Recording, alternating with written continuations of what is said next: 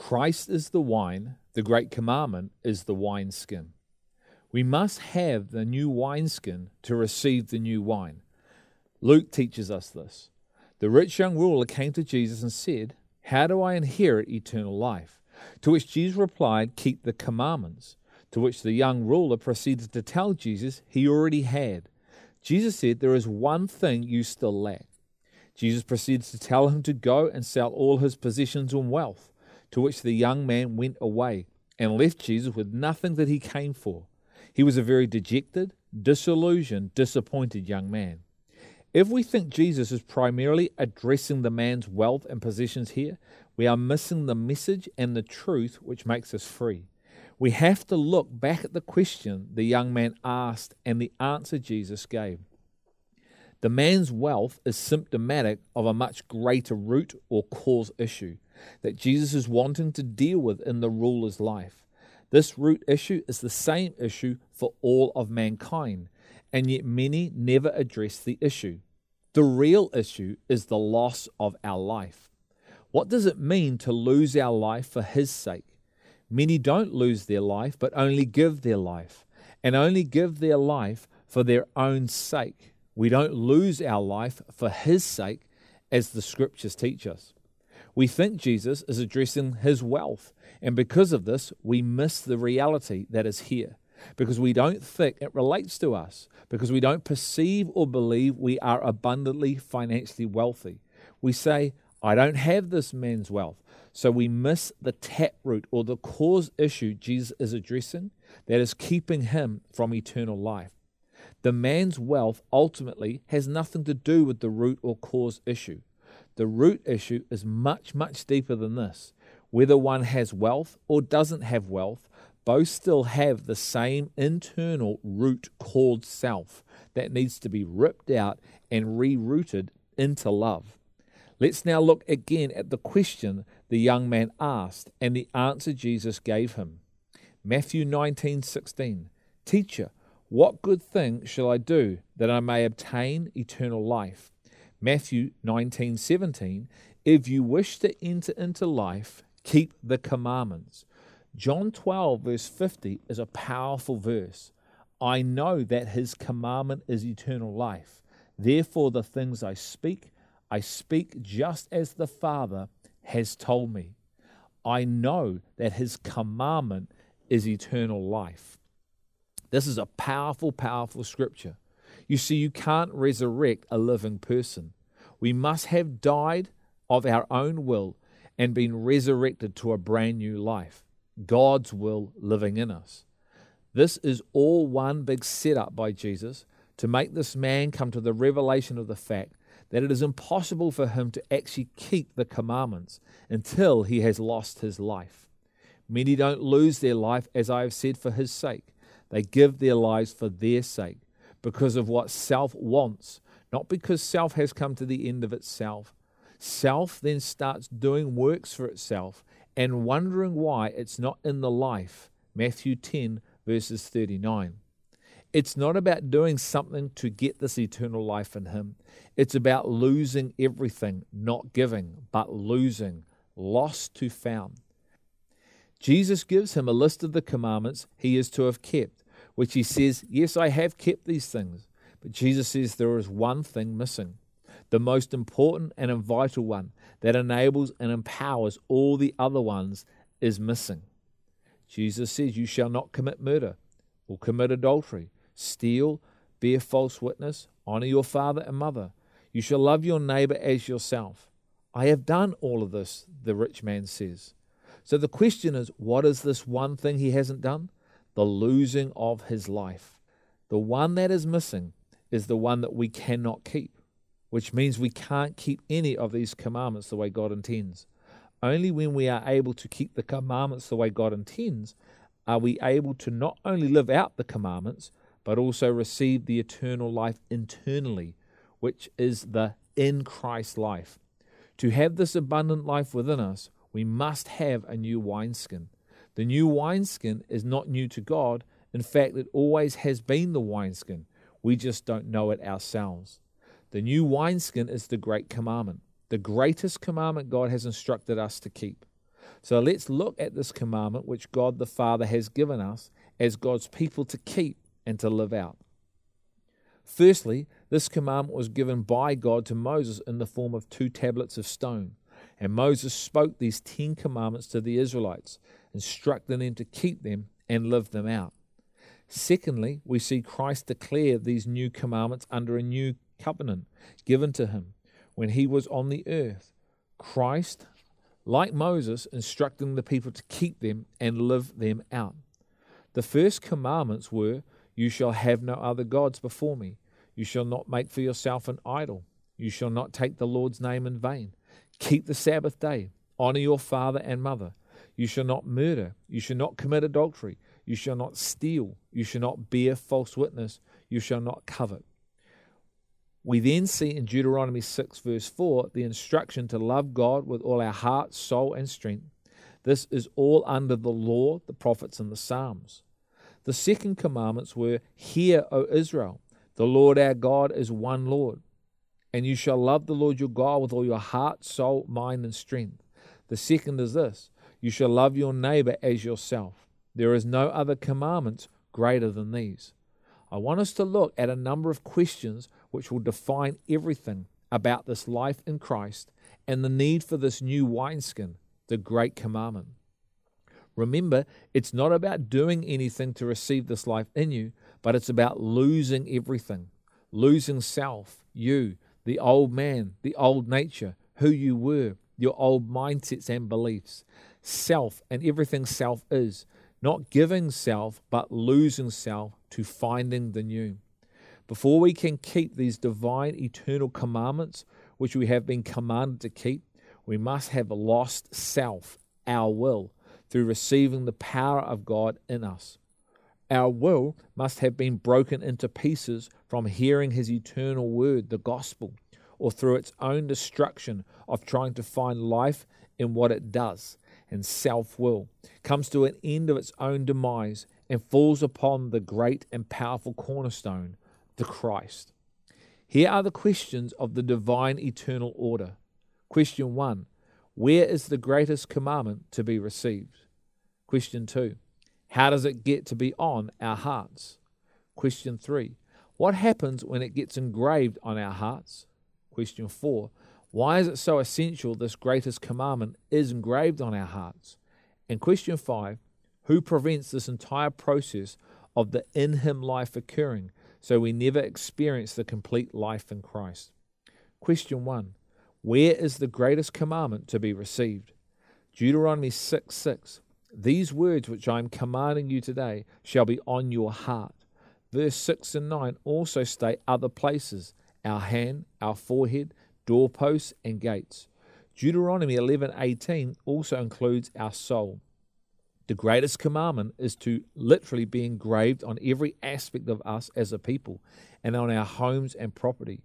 We are, and what we own and possess is to be consumed, engulfed, and forged by the greatest commandment God has given the church. What amazes me is in which the order of this commandment is given. God always gives us his divine order to everything he is and does. Why is the heart the first place we are to have this commandment engraved and not the mind?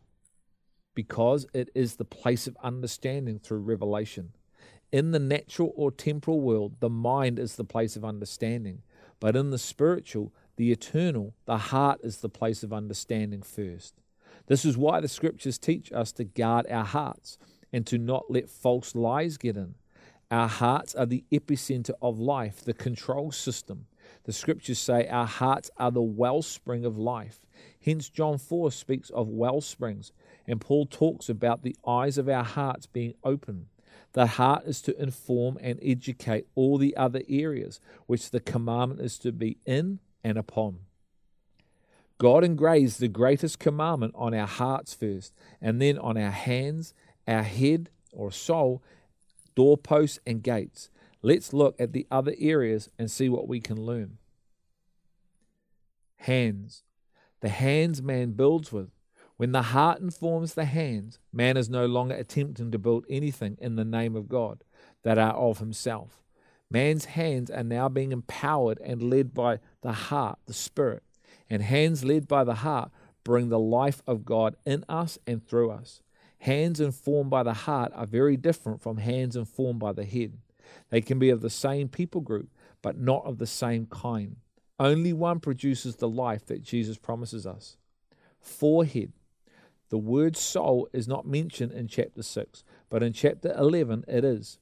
We know the soul is broken up into three parts, being the mind, will, and emotion. When the commandment is engraved on our soul, it is engraved on our will, which defines our mind and our emotions. The forehead represents and is symbolic of our mind.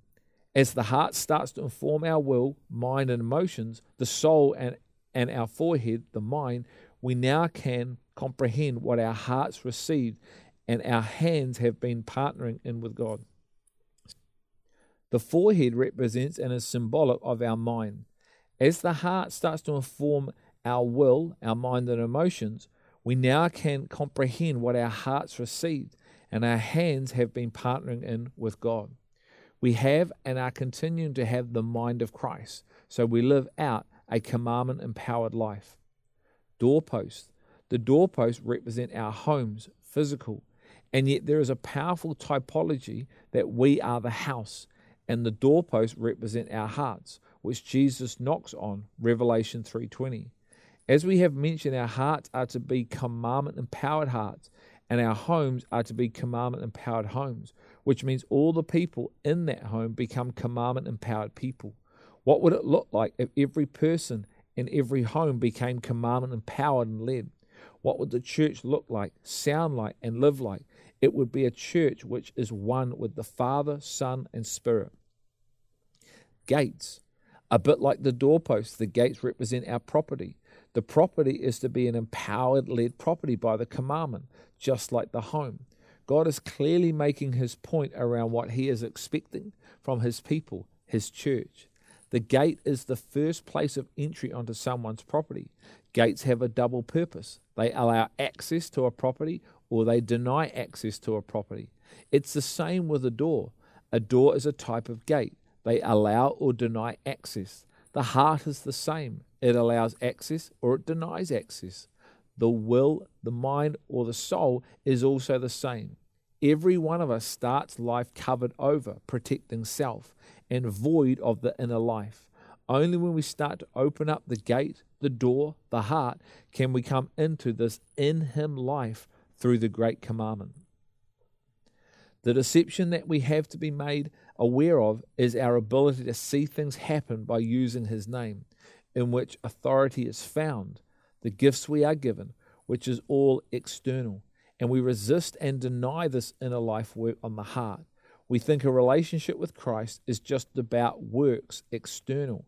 And so we never receive this incredible, divine, eternal life through the greatest commandment, because we remain covered over, and our greatest commandment becomes the greatest commission. We are led astray in our minds from the simplicity and purity of our devotion to Christ. We are led astray in our minds because this is the place we attempt to understand God rather than our hearts. We attempt to understand the commandments in our minds, so we never have the commandments engraved on our hearts as our wineskin, which means we don't come into the in him life, the new wine. Because we don't come into this in him life, this new wine, we are void of this full and overflowing life in Christ in us.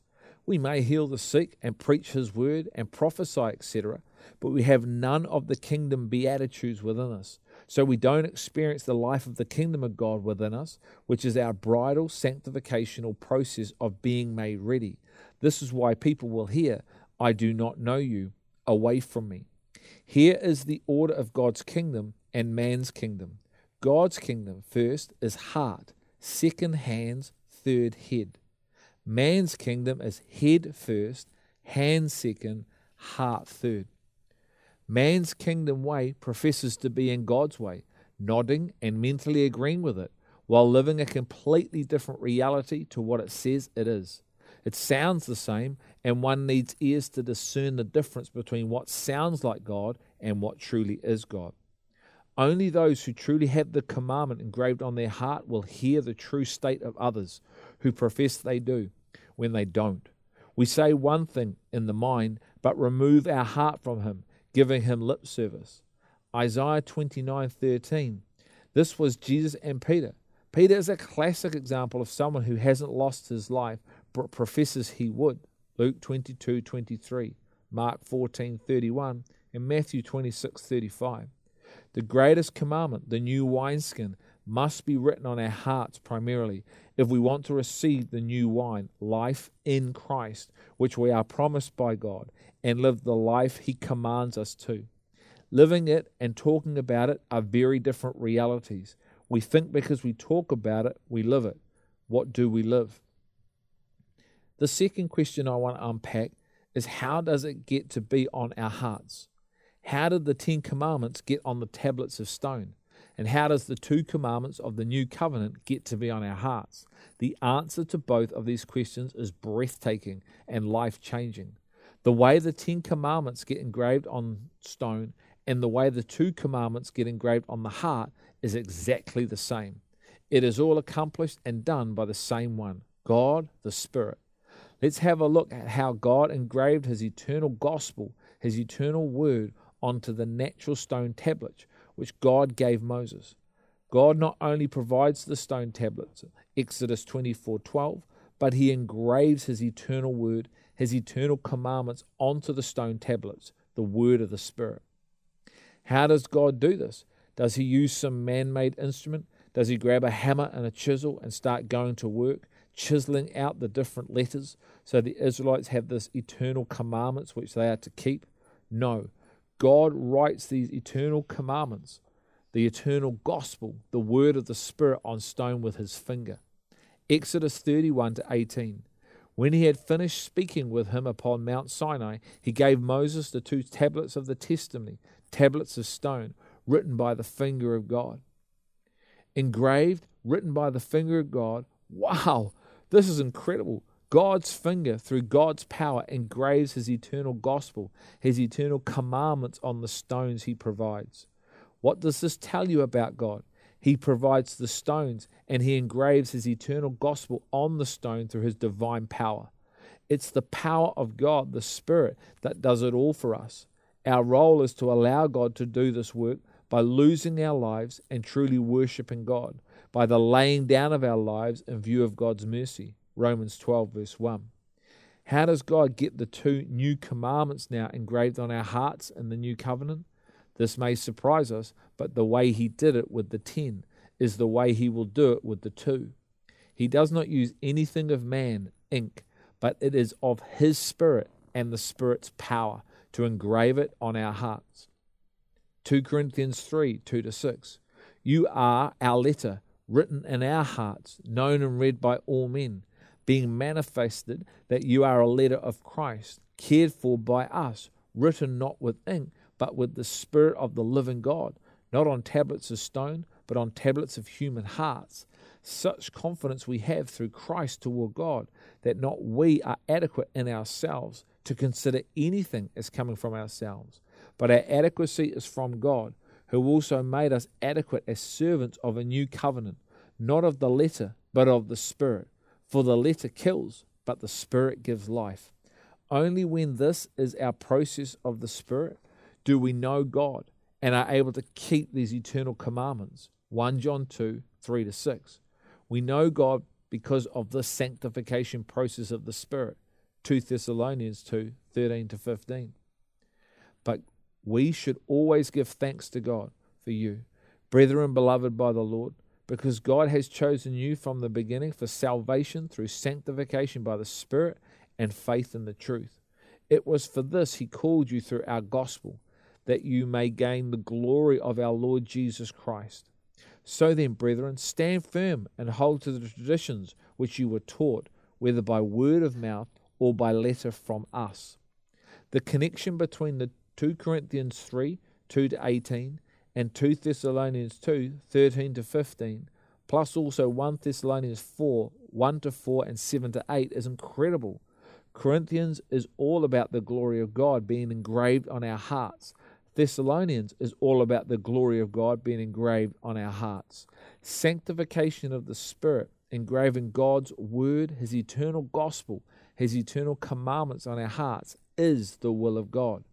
1 Thessalonians 4, 1-3 and 4 and 7-8. Finally, then, brethren, we request and exhort you in the Lord Jesus, that it's your received from us instruction as to how you ought to walk and please God, just as you actually do walk, that you excel still more. For you know what commandments we gave you by the authority of the Lord Jesus. For this is the will of God, your sanctification, that is to abstain from sexual immorality, that each of you know how to possess his own vessel in sanctification and honor. Verse 7, for God has not called us for the purpose of impurity, but in sanctification. So he who rejects this is not rejecting man, but the God who gives his Holy Spirit to you. We are to be ministers of the new covenant. We are to be ministers of glory. The glory is to be in us. Christ in us, the hope of glory. This is incredible. The glory was on stone, but not in Moses, and his face shone. We are to have it in us and increasing from one measure to another. The presence of God, the fire of God, the power of God, the eternal life of God, Christ in us raging, burning, and yet we don't burn up. We are like the burning bush, ablaze but not burning up. This is to be every New Testament follower's experience in life. All this becomes our new life in us when the greatest commandment is engraved on our hearts by the Spirit and faith in the truth, not ink. Why is it the greatest commandments that birth and establish and build this glory in us, a glory that is going from glory to glory? Because the 10 Commandments had glory on them, even though it was a glory that was fading, the glory of God, the presence of God, which the power and holiness of God dwells. The 10 Commandments had the presence of God on them, and where the presence is, the power is.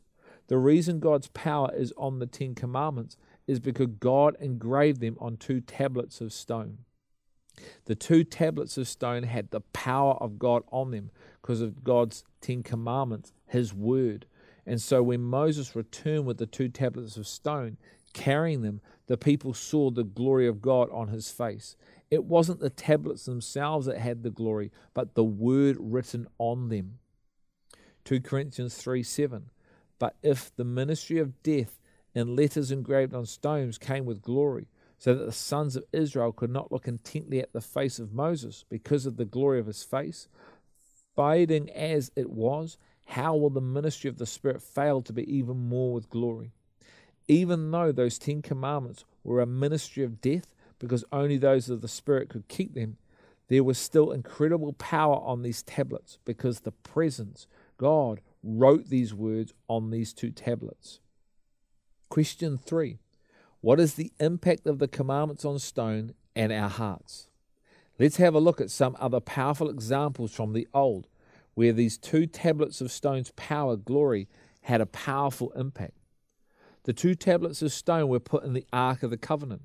God's presence, his glory and power was in the Ark of the Covenant because of the 2 tablets of stone, which carried the power of God, the glory of God, because of the word written on them. It is with this that we look at the following passages. 2 Chronicles 5 verse 10. There was nothing in the ark except the 2 tablets which Moses put there at Horeb, where the Lord made a covenant with the sons of Israel when they came out of Egypt. Deuteronomy 10, 2 and 5, Exodus 25 and 21, and 1 Kings 8 and 9. Hebrews 9, 3-4 says, behind the second veil there was a tabernacle which is called the Holy of Holies, having a golden altar of incense and the Ark of the Covenant, covered on all sides with gold, in which was a golden jar holding the manna and Aaron's rod which budded, and the tablets of the covenant. We can see from these 2 verses what was placed in the Ark of the Covenant. Inside the ark was the 2 tablets of stone which the glory of God, the holy presence, the living oracles were on, engraved by God's Spirit. It is from this reality we look at 1 Samuel 6, 7-12 and 2 Samuel 6, 6-10. 1 Samuel 6, 7-12. Now therefore, take and prepare a new cart and 2 milch cows, on which there has never been a yoke, and hitch the cows to the cart, and take their calves home away from them. Take the ark of the Lord and place it on the cart, and put the articles of gold which you return to him as a guilt offering in a box by its side. Then send it away, that it might go. Watch, if it goes up by the way of its own territory to Beth Shemesh, then it has done us this great evil. But if not, then we will know that it was not his hand that struck us. It happened to us by chance. Then the men did so, and took 2 milch cows and hitched them to the cart, and shut up their calves at home. They put the ark of the Lord on the cart, and the box with the golden mice and the likeness of their tumors. And the cows took the straight way in the direction of Beth Shemesh. They went along the highway, lowing as they went, and did not turn aside to the right or to the left. Verse 19. He struck down some of the men at Beth Shemesh because they had looked into the ark of the Lord. As we have looked at, the ark of the covenant had the 2 tablets of stone placed in them, which the glory, the presence of the Lord was on and upon.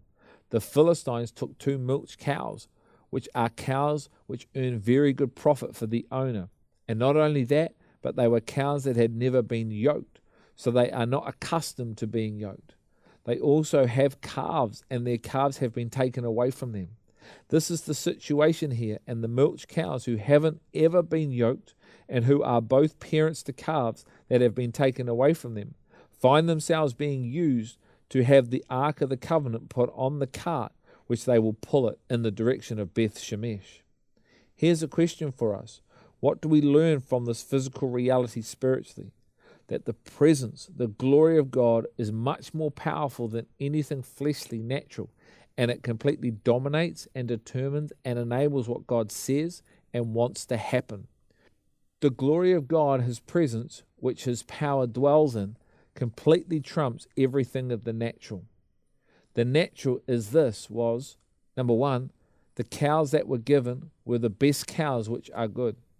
Number 2, the cows have never been yoked before. Number 3, the cows leave their calves. And number 4, not moving to the left or to the right of the path, but staying on the straight path to Beth Shemesh, their destination. It's amazing that the 2 tablets were in a wooden box called the Ark of the Covenant on a cart. The tablets were not touching the cows, were not inside the cows, but were indirectly connected to the cows through pulling the cart which the ark sat on. And yet look at the glory or power that was present to perform the work which was required. Amazing. When men of Beth Shemesh lifted the lid of the Ark of the Covenant, men were struck down because of the presence of God which was upon the 2 tablets of stone. This demonstrates the power that is upon the great commandments, because God's glory is upon it, because God is spirit, and God the Spirit wrote with his finger power on these tablets. Another example of this is in 2 Samuel 6:7, where Uzzah is struck down by God for his irreverence towards touching the Ark of the Covenant when it was slipping off the new cart. All he is trying to do is help, but this complete irreverent position for God and his way ultimately cost Uzzah his life. 2 Samuel 6:6-7. But when they came to the threshing floor of Nacon, Uzzah reached out toward the ark of God and took hold of it, for the oxen nearly upset it. And the anger of the Lord burned against Uzzah, and God struck him down for his irreverence, and he died there by the ark of God. When we live lives of irreverence, ultimately of God and his commandments, we are dying spiritually on the inside. We live like Uzzah and completely live in a way that is completely opposite, anti-God. We hold no value to what we are to hold value for. And although we don't get struck down physically like Uzzah and die, we do in the spirit and our inner life. Our inner life is void of any spiritual substance because we hold no value for the great commandments for which the inner life is birthed and formed, which are to be engraved on our heart. Christ in us, the hope of glory, is just nice words we say, but have no experience and reality of within. Let's now look at some New Testament examples. What is possible and what happens when the great commandments are engraved on our hearts? A. We come to know God. 1 John 2 verse 3. Question. What happens when we come to know God? We are now able to keep his commandments. Question. What happens to the one who keeps his eternal word, his commandments? His love is perfected in them. Question. How do we know we are in him, called abiding? The one who says he abides will walk in the same manner as Jesus walked. Love. Question. How is this possible? What makes this possible?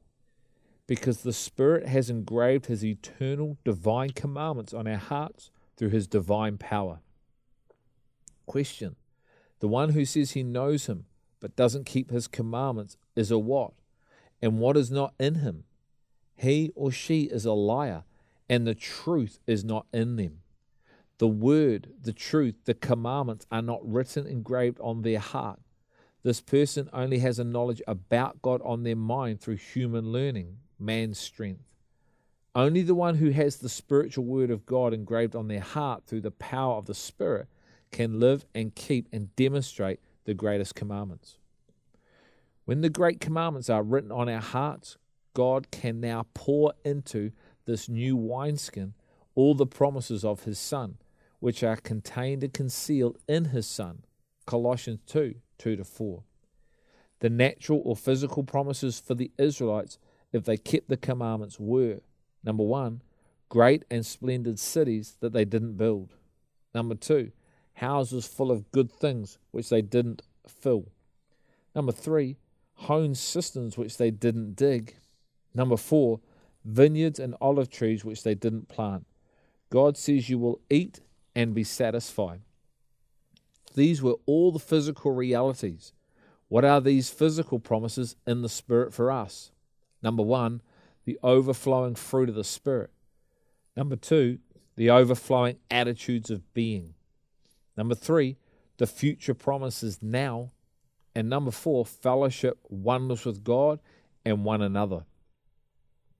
This is the inner eternal life in Christ being built in us, as the Spirit engraves all of God's commandments, which is Spirit on our hearts. The Spirit renews our minds, and our bodies are the manifestation of God on the earth for everyone to see and experience. Acts 7, 59-60. They went on stoning Stephen as he called on the Lord and said, Lord Jesus, receive my spirit.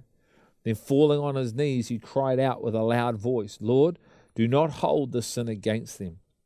Luke 6:27. But I say to you who hear, love your enemies, do good to those who hate you, bless those who curse you, pray for those who mistreat you. Whoever hits you on the cheek, offer him the other also. 1 Peter 4:12-14.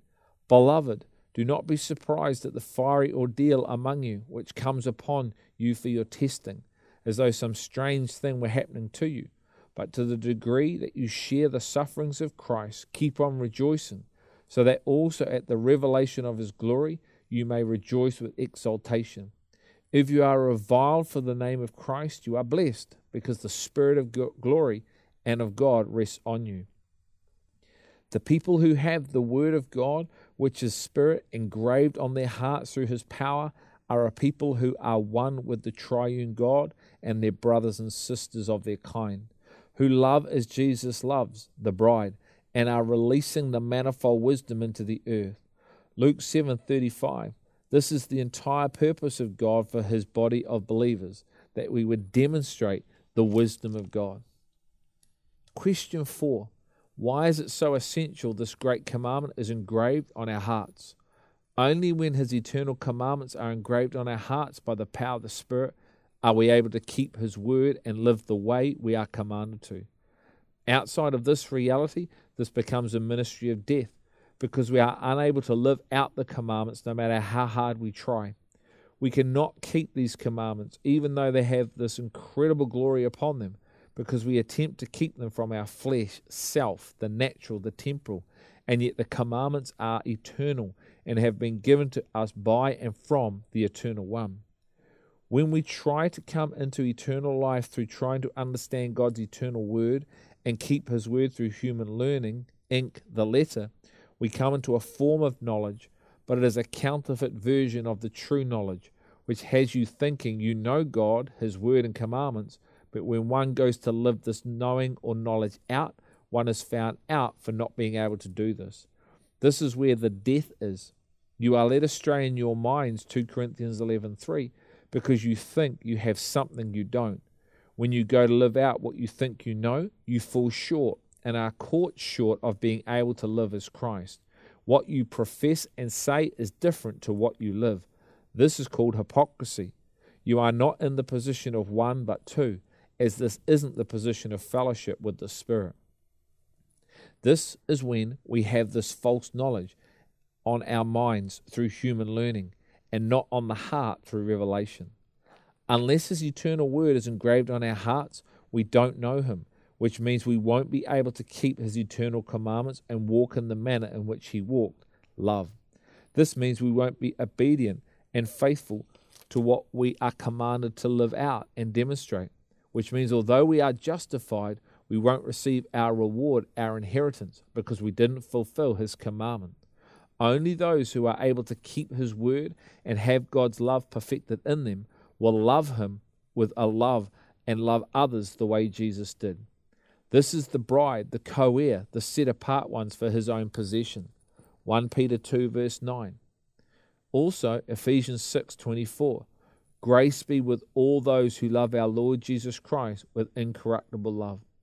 John 14:21-24 says this, He who has my commandments and keeps them is the one who loves me, and he who loves me will be loved by my Father, and I love him and will disclose myself to him.